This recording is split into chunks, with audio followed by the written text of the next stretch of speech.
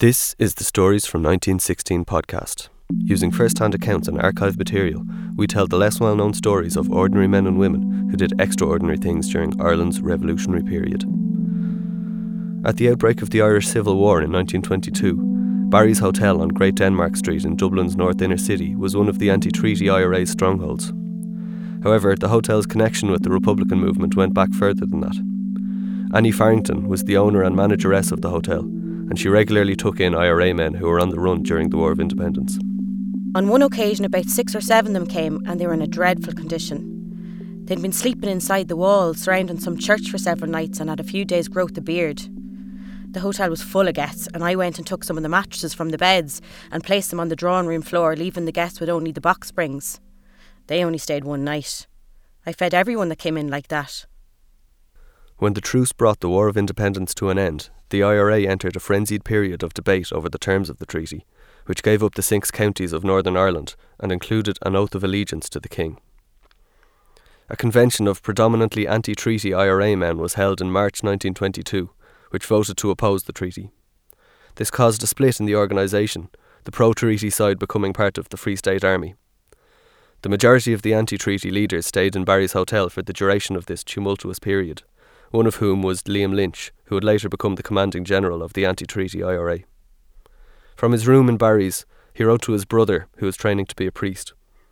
This series of letters, held by the National Library, that Liam sent his brother Tom over the next year, followed the trajectory of the Civil War, as seen through Lynch's eyes. He begins optimistically. "We have started to put an end to the Free State and general disgraceful compromise, and we mean to now see it through. We are certain of having 85% of the army behind us. The rest will be with us by a few weeks.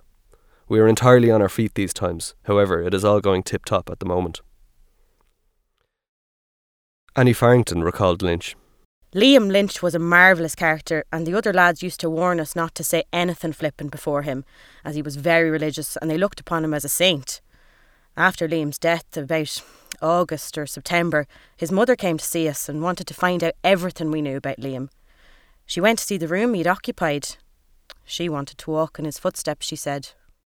The Civil War began in earnest when Free State troops attacked a garrison of the IRA which had seized control of the forecourts. Lynch wrote to his brother as the attack was imminent. "I write this from GHQ forecourts, not knowing the hour we will be attacked by machine gun or artillery. We have a well-armed garrison of about 150 men with GHQ staff, and we need only call on the Dublin Brigade or any part of the country when support will come in numbers. I am absolutely certain that the Free State was sent to its doom by our action last week. Sad it is to risk having a clash with our old comrades, but we cannot count the cost." The remainder of the Dublin IRA assembled at Barry's Hotel, where its leaders had set up their headquarters. The morning of the attack, William, my porter, went down to the rear of the building and climbed some steps to see what was happening. He poked his head in the door at the top of the steps. We were watching him, and we saw him suddenly withdraw his head from a flying bullet. He had a narrow escape. The people inside the building thought he was one of the attacking party. He hastened back to us, and within an hour our own hotel was occupied by the Republicans and the Citizen Army. Madam Markovitz was in charge of the Citizen Army, and the leaders of the Republicans were there from time to time, including De Valera. This was on the Tuesday morning, and the leaders were there till Wednesday night. They established their headquarters in the dining room. The first thing they did was to knock all the glass out of the doors and windows. They sandbagged the windows and stuck guns out between the bags. They allotted different rooms to the various purposes. They cleared out all the visitors, about 40, giving them barely time to pack their bags. They cleared out the staff, but I refused to go, and Miss Keogh and William the porter stayed with me. I was half out of my mind thinking of all the money I owed the bank which financed the purchase of the hotel, and I now saw the possibility of the whole place going up in smoke. This was the reason I refused to leave, although they pointed out the risk I was running by staying. They had the doors barricaded with my good tables and furniture. They didn't use the door opposite Rutland Place for fear of being fired on, but they opened up the door of the second house. At each side of the inner which this door led into, they bored holes for guns for the protection of this door. While the battle was underway, Free State troops took over buildings adjacent to the hotel to snipe from. Historian Pádraig Yeates' father was a child in a room that saw some of the action, as he explains here. During the Civil War, the headquarters of the anti-treaty IRA in the initial fighting was Barry's Hotel, which is across the road here on Great Denmark Street. And the commander there was Oscar Traynor. And as the Free State troops cleared O'Connell Street and closed in on Barry's, a group of National Army soldiers occupied my granny's flat, which was at the back of a house in Parnell Street, which you can just about see over my shoulder.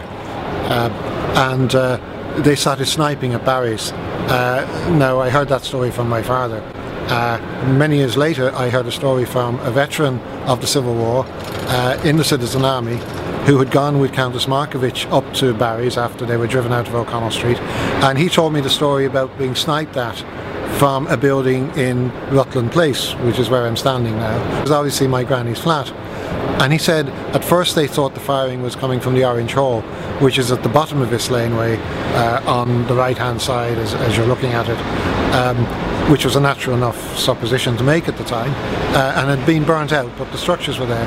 And it was Countess Markovich who worked out what was happening, and she told them to aim their fire at this house instead.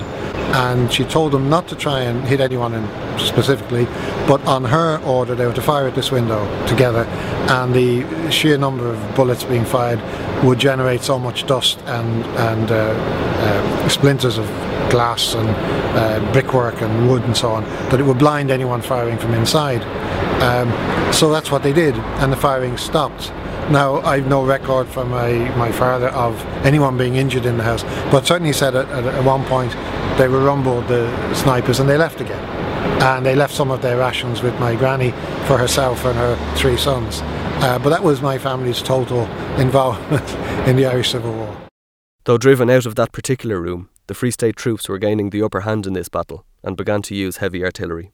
When Moran's Hotel, which was also occupied by the Republicans, was being shelled, the garrison in Barry's began boring holes in the walls of the house at each side of the hotel to assure a way of escape in case of an attack. As I went up the stairs, I saw them at this work, but when I came back down a short time afterwards, they'd got word to leave the hotel, and they cleared out, advising us to go with them as they were leaving landmines, one under the front door and another under the roof in the top storey. They left guns sticking out the window when they were going. However, the 3 of us stayed, and I asked the man who was preparing the mines to cut the wires if that was humanly possible.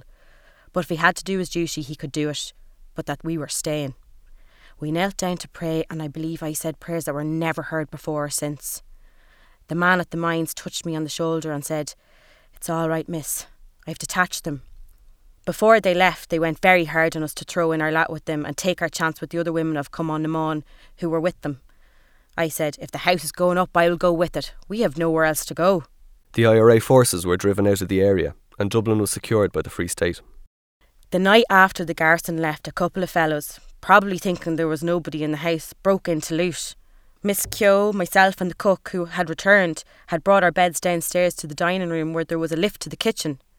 We heard a noise, and I went to the lift where we distinctly heard voices. We were afraid to go down, so we called William, and Miss Keogh opened the front door and asked her passer-by for help. He said he could send somebody up from the corner. 4 or 5 Free State soldiers came with a machine gun. Some of them went down the kitchen stairs and called upon the intruders to come out. Instead, they retreated to the scullery under the area steps. The soldier with the machine gun took up his position on the steps of the other house and fired.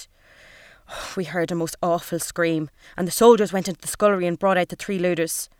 One of them was wounded by a bullet, which entered through the mouth into the brain. They brought him to the Mater, I think in an ambulance, where he died almost immediately.